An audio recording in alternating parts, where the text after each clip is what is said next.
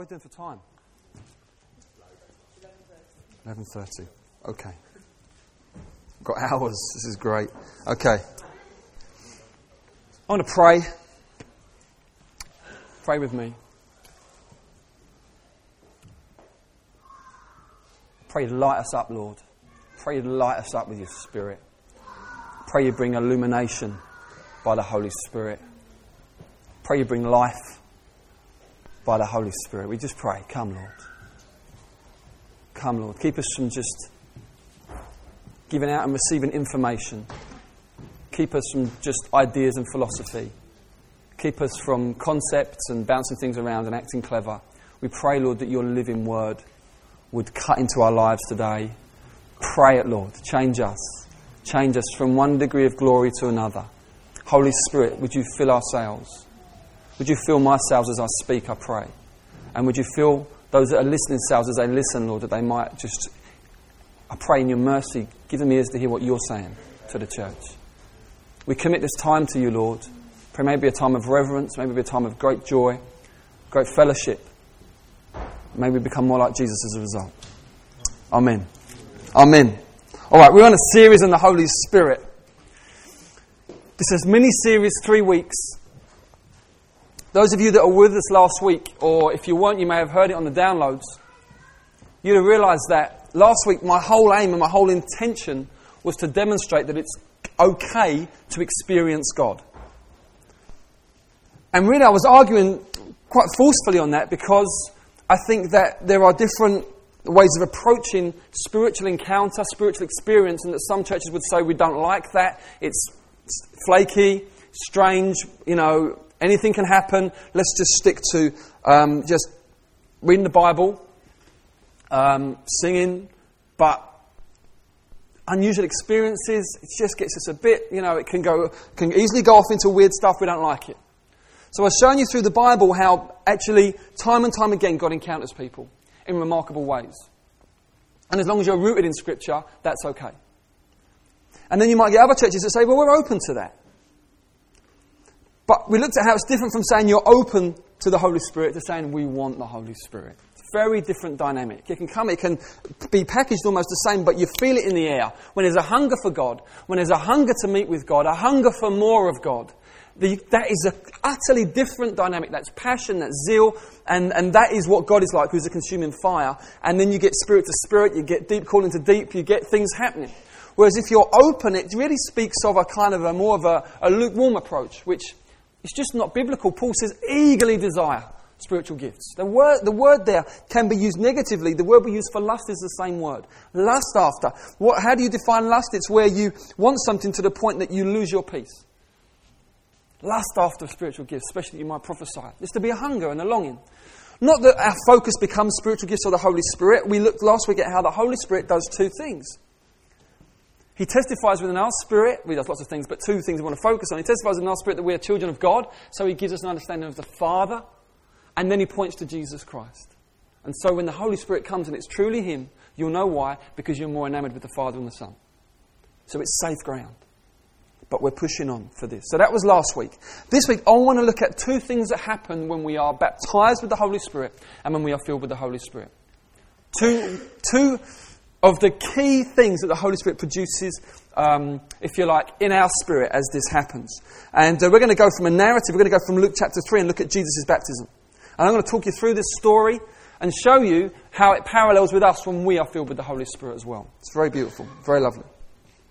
So if you have a Bible with you, actually it's going to come up, if you haven't got a Bible with you, it's going to come up here. There it is. Wow, amazing. Okay, Luke chapter 3. Let's take it off for a second, just while I give an introduction. We're going to be looking at John the Baptist. Whenever you look at someone like that, with that kind of title, you can get into a religious mode, or John the Baptist. Baptist isn't a religious word. To baptize means to sink, to immerse. And so the verb is an immerser, a sinker. I've heard him described actually recently in a preacher as a plunger. I mean, this is John. It's John the sinker, John the immerser, John the plunger. However you want to look at it, it was a nickname, if you like. It's almost a nickname. It's that guy. He plunges people.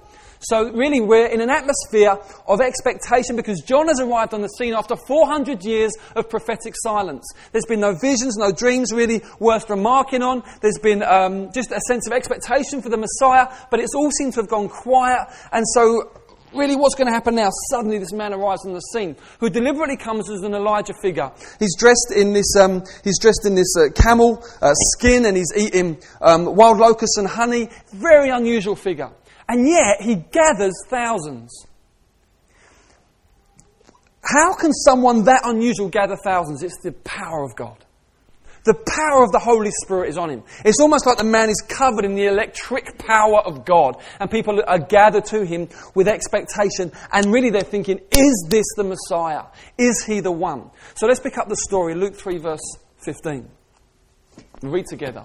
As the people were in expectation, and all were questioning in their hearts concerning John, whether he might be the Christ, John answered them all saying, I immerse you with water. But he who is mightier than I is coming, the strap of whose sandals I am not worthy to untie. He will immerse you with the Holy Spirit.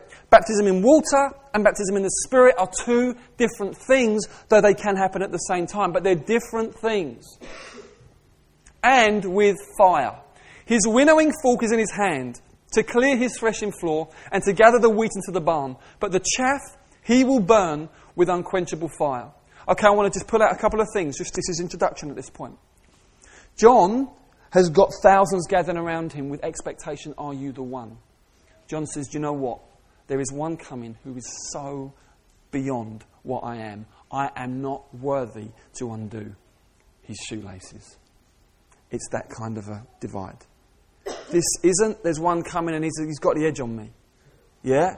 He's a few steps ahead of me. I am not worthy. If I was to undo his shoelaces, his sandal straps, I would be being presumptuous. If I was to approach him and do something like this, and even maybe the job of a servant or a slave to undo his sandal, to wash his feet, I would be being presumptuous. I would be assuming far too much. To be able to serve him would be way beyond anything I could ever dream. To serve this one, he is mightier than I. He is filled with power. He's going to do something which really will make what I'm doing just look like an image, look like a symbol. It will make it look like a picture. Because really what I'm doing is I'm immersing people in water to demonstrate forgiveness of sins. This guy is going to actually immerse people in the very presence of God. Wow. He's got something about him which enables him to be able to immerse people in God's presence. This is what Jesus comes to do. Jesus comes to immerse you in the power of God and the presence of God. It's Christianity at its most biblical root. So notice that. And then notice this other thing here. He will baptize you with the Holy Spirit and with fire. What does that mean? What is it to be baptized with the Holy Spirit and to be baptized with fire? Are they the same thing? I used to think they were. I don't think they are. Look at the following sentence. His winnowing fork is in his hand, to clear his threshing floor and to gather the wheat into the barn, but the chaff he will burn with unquenchable fire. Here's the illustration John's using. The setting is agricultural. And so, John is saying this, Jesus is coming with a winnowing fork. Now, a winnowing fork is a big, long fork. And what they would do, they would harvest their wheat and they would take it to the threshing floor. Then they would stick their fork into the wheat and they would throw it up in the air. Now, the idea is this, is as they throw it up in the air, the chaff, which is really just kind of dust, and it's stuff that it grows up with the wheat, but it's not the real stuff. It's lighter, it's worthless. As they throw it up in the air, the wind would take the chaff away, and the wheat would come down. And it was their way of separating that which was worth something with that which wasn't worth anything at all. John is saying this, Jesus comes to divide. His ministry is a dividing ministry. He comes and really his whole action in what he preaches and what he lives and what he does, it separates. And you notice it with Jesus, he is highly confrontational. He's never far from controversy because the things he says separates. He's constantly saying, what are you about? So you get it with the rich young ruler. He slides up to Jesus on his knees. What must I do to inherit eternal life? Jesus says, we know the commands. I've followed them all my life. Okay, give away all of your riches. You see, the guy was a goodie. He was a good guy. He was one of those guys people would have said, this one's going to heaven. He does the commands. He's moral. He's nice. Jesus says, let's get the divide line. Let's get the winnowing fork in. Let's throw you up and see what you're about. You're about your riches. You blow away. He comes to divide. He comes to draw a line. What are you about? Are you about God or are you about something else? It could be religion. It could be stuff that looks like God. It could just be total immorality. Anything in between. What are you about? Jesus comes to divide. Throws you up in the air. You see, the Bible teaches this. Whatever you worship, you begin to take on the attributes of that. And so if you worship something as God that is not God, by its nature, it therefore is worthless as an object of worship. Therefore, you become worthless. The Bible actually uses that term to describe those who are idolaters. You become worthless. Why? Because you begin to take on the attributes of what you worship. And so, throw it up in the air, you've blown away in the wind. This is hard talk. This is not conciliatory stuff. This is John saying, Jesus is coming. Some is going to baptize with the Holy Spirit. Others are going to be immersed in the fires of judgment. How many categories do we have there? 2. No middle ground. What are you about? What is your heart about? You see, the Bible says that we're all born wrong. We're born with a bent to just go in our own way, to not really wanting to know about God, to not really wanting to worship Him, but to really be able to do stuff that we can just do what we want to do. That's called sin. So naturally, we all come under the chaff category, if you like. But God in His mercy, as He comes and people hear about Jesus, God in His mercy begins to awaken and convict people and awaken their conscience and show them that there is a better way, show them that there is a God who loves them, show them that there is a gospel, a message of good news that their sins can be forgiven. And God in His mercy draws people to repentance and He makes them into wheat. But you see, the message of Christ, it separates what are you about. Are you responding to this gospel message or are you actually not? Are you just appearing to respond? It throws you up. So this one is coming, he's mighty and he's radical. He's mighty and he's radical. So this is just a background so you understand who is coming. This is what Jesus is like. Now verse 21. Here we go. When all the people were baptized and when Jesus also had been baptized and was praying, the heavens were opened and the Holy Spirit descended on him in bodily form like a dove. And a voice came from heaven, "You are my beloved Son.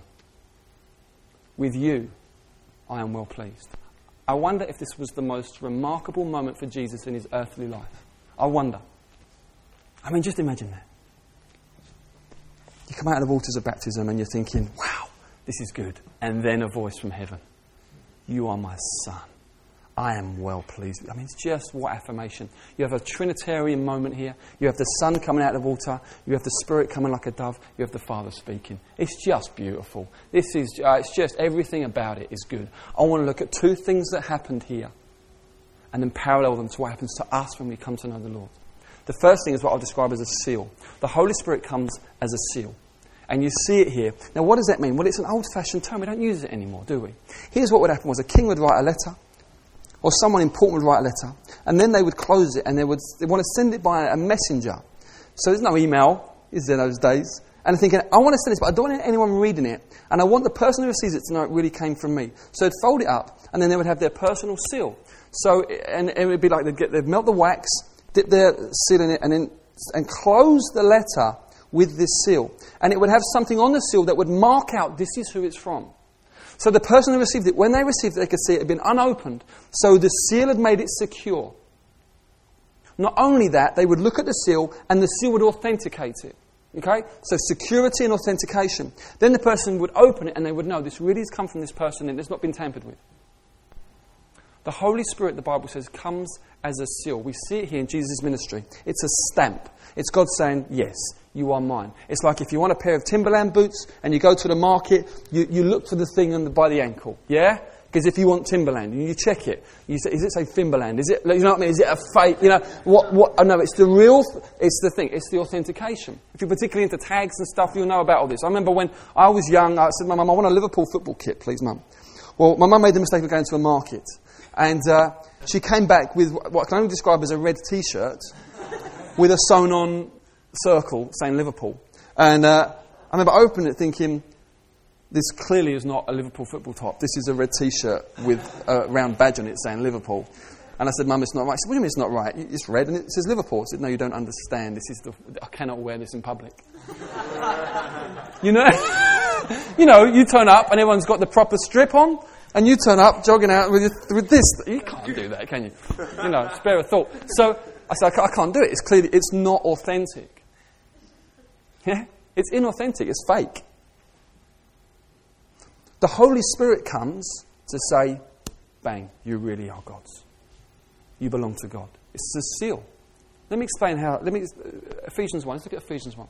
Paul says this, in him, Christ, you also, when you heard the word of the truth, the gospel of your salvation, and believed in him, were sealed. Bang, you were stamped. You were stamped with the promised Holy Spirit. Why? Why so? What does it do? He is the guarantee of our inheritance until we acquire possession of it to the praise of his glory. The Holy Spirit comes, is God said, I'm going to stamp you as mine. You are mine now. He's a guarantee, he's a down payment. And basically, once you have the Holy Spirit, you know God's going to come back for you. It's the image of the person who goes to the shop, sees the stereo they want, doesn't have the money. They say, I'll give you a deposit. I'll give you a down payment. The person in the shop says, fine. It then comes off the shelf. It goes behind the counter. Why? There's a guarantee to that exchange of money. There's a guarantee you're going to come back for that stereo. In the same way, the Spirit of God is given as a guarantee. If you know the Holy Spirit, if you have encountered the Holy Spirit, if you are able to declare with all your heart, Jesus Christ is Lord, if you're able to say, Abba Father to God, which we'll look at in a minute, I tell you, you are God's. The Bible says no one can say Jesus Christ is Lord except by the Holy Spirit. You can't. You can say the words, but you can't say it and really know it and it be meaningful. You can force a confession from someone at the edge of the sword, as has been done down the centuries. Jesus Christ is Lord. That's not it. If you can say, Jesus Christ is Lord, and as you say that, you are delighting in the fact that there is one who is high above all, who rules over all things, who died for you and rose again for you, who has got the name above every name, who you love in your heart. You cannot say those words except by the Holy Spirit. It's the stamp. It's the seal. So God stamps you so that you are to go out and there's to be a mark on you. If you're a Christian, you're a marked man. You're a marked woman. Do you know that? Do you feel that when you go out? That you're marked in some way? You can't just engage in the same conversation sometimes as other people. Why? You've been marked. You see, the conversation goes down a route where the Holy Spirit is beginning to be grieved. You can't just engage. Why? You're a marked man. You're a marked woman. I can't go there now. I have to just withdraw. Why? I'm marked. I'm sealed by the Spirit. I can't just, it'll be fine. We'll get over it. God forgives. No, I'm a marked person. I've been stamped by God. See, where you go, some of you, those of you here that are Christians, when you go places, sometimes you're concerned that people actually feel a bit nervous around you when you find out you're a Christian and you feel like you've done something wrong. Not necessarily. You're marked. And some people just get nervous. They get nervous around that. They get nervous around the fact that they're picking up this is a different thing. That's okay. Jesus said, blessed are you when you're ostracised. If you're ostracised because you're annoying, you're not blessed. All right. But if you're ostracised because you're marked by God, that is a blessing. And you are not to avoid that, run away from that and try and fix that. You walk in it and you thank God. Thank you, this is a privilege. I'm being ostracised for the name of Christ. Wow. It's like when the disciples, they got flogged, didn't they? In Acts, they went on their way rejoicing that they were counted worthy to suffer for the name. Oh! There's some people who knew Jesus Christ was Lord. I've been whipped for Jesus. What an honour. You're marked. You're marked. Here we see here, Jesus comes out of the water. I don't understand the terminology. The Holy Spirit came in bodily form like a dove. I've been trying to bat that around. What is it, a dove or like a dove?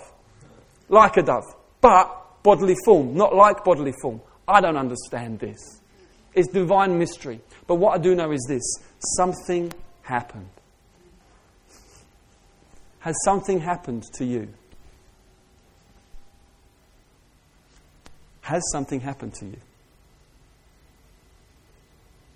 See, at this point, don't say, I'll read my Bible. That's not what I'm asking you. Has something happened to you? Oh, I go to church. No. Has something happened to you? Has something been done to you? Are you a marked person? Because if you're born again, something's happened to you. You could have been brought up in church all your life or not so, but when you're born again, when the Spirit of God comes on you in power, something happens to you and you can never be the same again. And sure, you go through seasons where you get discouraged and hard times, but once you've been marked, stamped, sealed by God, you are His. The stamp of authentication is on you. You are secure. Hallelujah. He's coming back for you to take you to Himself. I tell you what, God is faithful. If He's put the down payment in, He's going to come back and take you fully to be with Him, isn't He? Absolutely. So that's the first thing. But now the second thing, which is obviously the emphasis of today being Father's Day, and this is beautiful. Oh, help me, Jesus. He comes out. He comes out and God says, "This is my beloved Son, with whom I am well pleased." This is the blessing of the Father. Now, fatherhood for some is a really painful issue. Really painful. Why? Here's why. Either there was absent father, totally absent, never knew him, saw him every other month or something like this, saw him when he felt like it. Or there was emotional absence, so he was around but spent most of his time in the shed, or passive. Never spoke the blessing. Never called you out. Never publicly. I love this, it's public. It's public. The Father's saying, "Here He is!" Jesus is going, "Oh yeah," just basking in the public affirmation of the Father. It's beautiful. And yet so many on an earthly level have never known this. You want to know what a father should be like? Look at God. That's your model. He publicly affirms His Son. Fathers should do it. Fathers should big up their children in public. Should just boast in them. Just constantly, I tell you, they need it. They need it, they need it, they need it. I told Levi yesterday, "You are the best big brother in the world." He went, "Am I?" Just amazed. Yeah. Just amazed. You think, I thought you knew that. No. We need encouragement, don't we?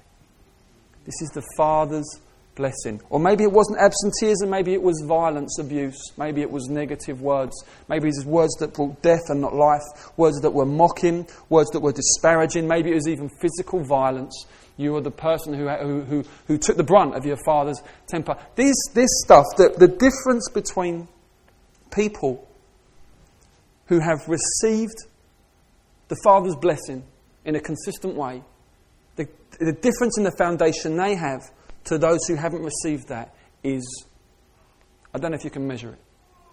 God in His grace breaks in and restores, but I'm just being honest, it's massive. It is absolutely massive. I mean, we've spotted in our own lives, just huge. I'm happy to be honest. I remember there was times where we've been married about 5 or 6 years, and we were youth leaders and people in our youth group, and these just amazing homes where the dads were fully involved. They'd be married 6 months, and they were 19, and we were 25, and they just had things figured out in their marriage by then, and that we were still clueless on. And we'd look at each other and think, "This is embarrassing." These are 90. And we were really pleased for them. But it's sobering. You think, "Oh my God," because we just had no idea. I was in the park yesterday. I took Levi and Melody to the park, and I saw something exquisite.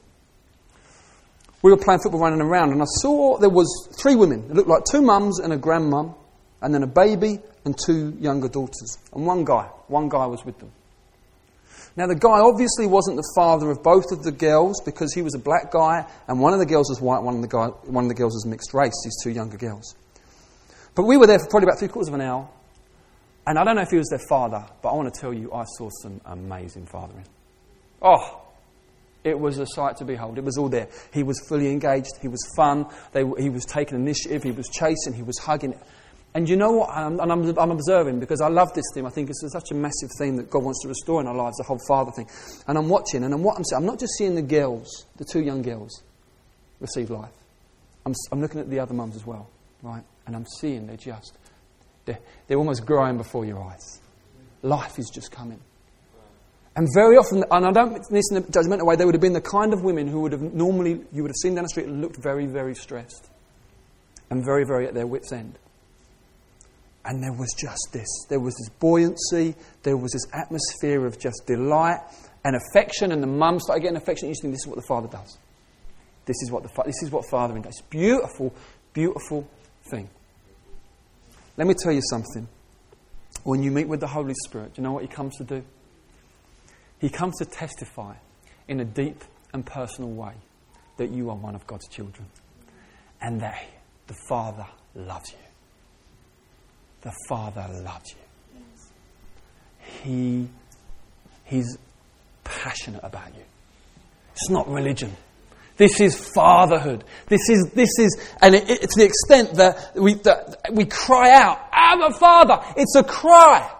It's not just like, Abba Father. No, it's a cry. Abba Father. We cry out. Why? Because suddenly the Spirit of God has come and testifies with our spirit. Oh my goodness, you've really been adopted. You've been made one of His. He's put His stamp on you, His seal on you. He's made you His own, and He's got you. And you know what fathers should do? Fathers should protect. So you suddenly know, I'm going to be safe. Fathers should provide. He's going to provide for my needs, physically, emotionally, socially. He's going to provide all the things that a father should do. Suddenly, the Spirit of God comes and says, yeah, God takes responsibility for you. He takes responsibility for your past. He's going to restore the years the locusts have eaten. He takes responsibility for your present. He's going to walk with you whatever you're going through. He takes responsibility for your future. He's going to be there. Never will He leave you. Never will He forsake you. He'll take you with Him to glory. It's the Spirit of God that testifies with our spirit, you are His. And He is the perfect Father. And He will never let you down, and He will never let you go, and He will never speak, say or do anything that will deliberately kind of, how can I put it? He will hurt you, but He will never harm you. You say, why will He hurt me? I'll tell you why He hurt you. Because there are some, we live with wounds. Right? We just do. Because we're fallen and because we're in an environment where satanic stuff, arrows are flying, we live with wounds. And some of the wounds have gone unnoticed or they've gone undealt with for years. You come to the Father and He comes to bind up your broken heart. Sometimes that means He touches things going, you go, don't go there. And He says, yeah, we're going to go there.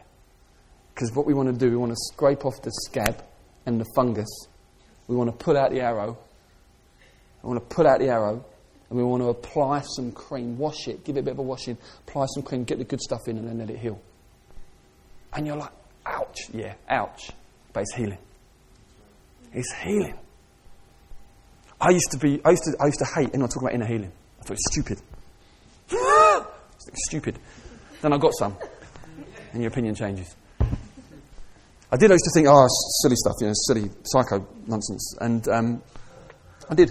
Because, it's not as if it's jumping off the pages. It's not. Then I got some inner healing, so I went back to the Bible. I thought, what the heck? I hope this has gone godly. And it's in there. It's in there. I tell you, God isn't about doing patch-up jobs. He comes to testify that He owns you, He loves you, and then He says, let's get to work because I want to make you like Jesus. And that does not involve you stuffing down what you really feel or think and laying over it with some spiritual verses. It means getting to the heart of who you really are and transformation coming at the deepest point where more and more you begin to look like your Father. Isn't that what every son wants? My son thinks I'm the toughest, baddest, muscliest guy around. Don't tell him the truth. But he does. There is a built-in admiration in the heart of the son for the Father. It's built in. You have to do stuff to remove that. Okay? You don't have to do stuff it's there. Levi loves to play my arms because they're hairy. To him, it's a big deal. Yeah? Loves to test his strength on me. Like, pow, give me his best shots. He loves it. He wants to be around. Wants to talk muscles. He's and I pretend I know what I'm talking about. Yeah, I know. But there's a built-in admiration. Why? And what does the son want more than anything else? The son wants to become like his father. When you become born again and the Spirit of God lives in you, do you know more than anything else you want to become like Him? Don't you? You want to be, and you'll go through whatever it takes because you want to become like Him. And if He brings up some hard stuff that hurts you, think, okay, I don't really want to go there, but I want to become more like You, so let's do it. And we'll hold my hand as we go through it. It's the Father's love. This is the Father's love. And I want to just, if I can communicate anything of the Father's love, I wish sometimes I was 20 years older and a lot more mature so I could father you a lot more. I really do. but I'm not. I'm 35 and, but I tell you, I feel like God is doing a work in me which is giving me a father's heart. Well, I tell you, if I can just communicate the love of the Father to you. Why, if he doesn't love you, why would he have given Jesus to go through that? Oh, he loves you. Oh, he's for you. If God is for us, who can be against us? He's for you. That voice of accusation, that's not him. That's not him. Some of you living under that. Oh, yeah, you live under this thing of God's always telling me off. God does correct. God does rebuke. But when he does, it's crystal clear, and it's so that we can repent and get back on track. That accusation, constant, heavy, complex nonsense is demonic most of the time. What's Satan called? The accuser of the brothers. Constantly. It's not your father. It's not your father. The joy of the Lord is your strength. Amen? It comes to bring joy. It comes to give us so we can live with light hearts. The last thing this world needs is grumpy Christians. The last thing this world needs is insecure Christians who don't think God loves them. I think it's going to affect our gospel witness. Do you? I don't know. Is it just me? Or is that going to affect our gospel? Come and be like me. I'm really messed up. I don't know. I'm not sure it's going to sell too well. Come to my church because you can become really complicated. I don't want that. What do people want? They want simplicity. So many Christians I speak to these days, let me tell you something. And I think this is a manifestation of a lack of knowing God as a Father a lot of time. It's this complicated, over-analytical, self-crazy stuff. I speak to so many Christians, especially young Christians today, who are caught up in a bizarre world in there where they're constantly they're struggling to just relate, connect in a simple way. Do you know it's God's plan for you to live simply? It's God's plan for you to just be able to relate and connect with people, not constantly questioning whether they like you or not constantly questioning this, that and the other. That is stuff that the Lord, by his mercy, wants to wash away and replace with peace. You want that? Yeah. That's gospel peace. That's the kind of peace that God the Father wants to bring. I'm going to finish with one verse. And it's the most beautiful Father, Holy Spirit verse I think is in the Bible. Luke 11:13. It's not on the PowerPoint, but listen to this. I just love this stuff. It's a wonderful gospel reasoning. Ask, and it will be given to you. Seek, and you will find. Knock, and it will be opened to you. For everyone who asks receives, the one who seeks finds, to the one who knocks it will be opened. What father among you, here we go, I love this. What father among you, if his son asks for a fish, will instead of a fish, give him a serpent? All right, dads. Any dads in the room? Any dads? We've got Dean, we've got Hazel, we've got Pete. All right, so guys, they want a fish finger, right? Let's go modern with this. Are you going to go down to that reptile shop in Camden, buy them a poisonous serpent, stick it in the oven, and dish it up? Good, we're doing well so far. All right, if he asks for an egg, he wants a fried egg, will you give him a scorpion? Okay, so they want a fried egg. Scorpion? No. You guys are serious. But now listen to what Jesus says. If you then who are... You're evil. You're evil. You're evil. I'm evil. If you then, who are evil, know how to give good gifts to your children. See, you got to understand, the goodness of God is way beyond anything you've ever come to terms with. You're evil, and you know how to bless your kids. Some of you here, aunties and uncles, you're evil, and you know how to come. I've got a gift, they're going to love this. If you then who are evil know how to give good gifts to your children, how much more will the Heavenly Father give the Holy Spirit to those who ask Him? How much more? I tell you, will God give you the Holy Spirit? Oh my goodness, to suggest for a moment that He wouldn't, what are you suggesting? That He is not good. You're insulting His character. You're insulting His generosity. You're insulting His goodness. You're bringing Him down to be worse than you. Because you being evil know how to give good gifts, but you're questioning whether He will do that. You're making Him worse than you. It's blasphemous. It's completely blasphemous. It's terrible. You are utterly insulting His nature. He longs to pour out His Spirit on you time and time and time again. He longs to teach you by the Holy Spirit. He longs to guide you by the Holy Spirit. He longs to give you gifts and see you exercise them in the Holy Spirit. He longs to produce the fruit of the Holy Spirit in your life. He longs to assure you again and again you're one of His children. He longs to let you know you've been sealed and you're stamped and you belong to Him. He is good, amen? You've got a good Father. You've got a Father who loves you so much He gave His best, didn't hold back His one and only Son, whose body was broken and blood was shed for you. So that you could be forgiven, so that you could be reconciled, restored, adopted, regenerated, made new. And then He gives His Spirit, who is the Spirit of His Son, to come and testify right in your heart, yeah, I've done it in you, I've done it in you, I've done it in you. How on earth could you be afraid of experiencing God? How on earth could you question whether God would want to pour out His Spirit on you? He is good, and He is the Spirit of truth. And what we're going to do now, we're going to sing beautiful songs. Songs filled with truth about the love of God, the glory of God. And you know what? As we do that, here's what happens. Don't mistake what's going on. The Holy Spirit, the Spirit of truth. Who here, ever when they're singing, just feels, whoa, this is great truth? Anyone ever feel that? Yeah. Who's that? Right. And who's doing that? The Holy Spirit. Guys, come on. That wasn't a trick question. The answer to that was so obvious. Only 5 of you said it. Who's doing that? It's the Holy Spirit. Whoever feels, when they're singing some of these songs, a wave of gratitude? Anyone? That's the Holy Spirit. Whoever feels like, man, alive, I'm being taken up. This is, wow, isn't He wonderful? That's the Holy Spirit. Whoever feels awe and a sense of holy hush, that's the Holy Spirit. You are constantly encountering the Holy Spirit as you immerse yourself in truth, because He's the Spirit of truth. That's why we use songs that are filled with gospel truth, because the Holy Spirit comes in on the back of them and just sheds it abroad in your heart. The Holy Spirit today wants to shed abroad in your heart the love of God, to assure you that God loves you. Only He can do that. And I want us, as we sing now, take the bread, take the wine, let's have a Holy Spirit time. Yeah? Because if you have a Holy Spirit time, you end up glorifying Jesus, you end up enjoying the love of the Father, and then the gifts start to flow. And then people start getting built up left, right and centre. Because then you have a prophecy for someone. And who's that? That's the Holy Spirit. And He's speaking to you for someone so you can go and build them up. Yeah? And it's all just like, whoa, what's happening? The temple, the household of God is being built all around us. It's glorious. Amen? If it's not just me that's excited. All right, I'm going to pray. Lord, we love You. We thank You for Your heart. We thank You for images of fatherhood that we see on the earth that thrill our hearts and make us think that's beautiful. But it's just a shadow, just an image, just a picture, Lord, of the wonder of all that You are to us as a father.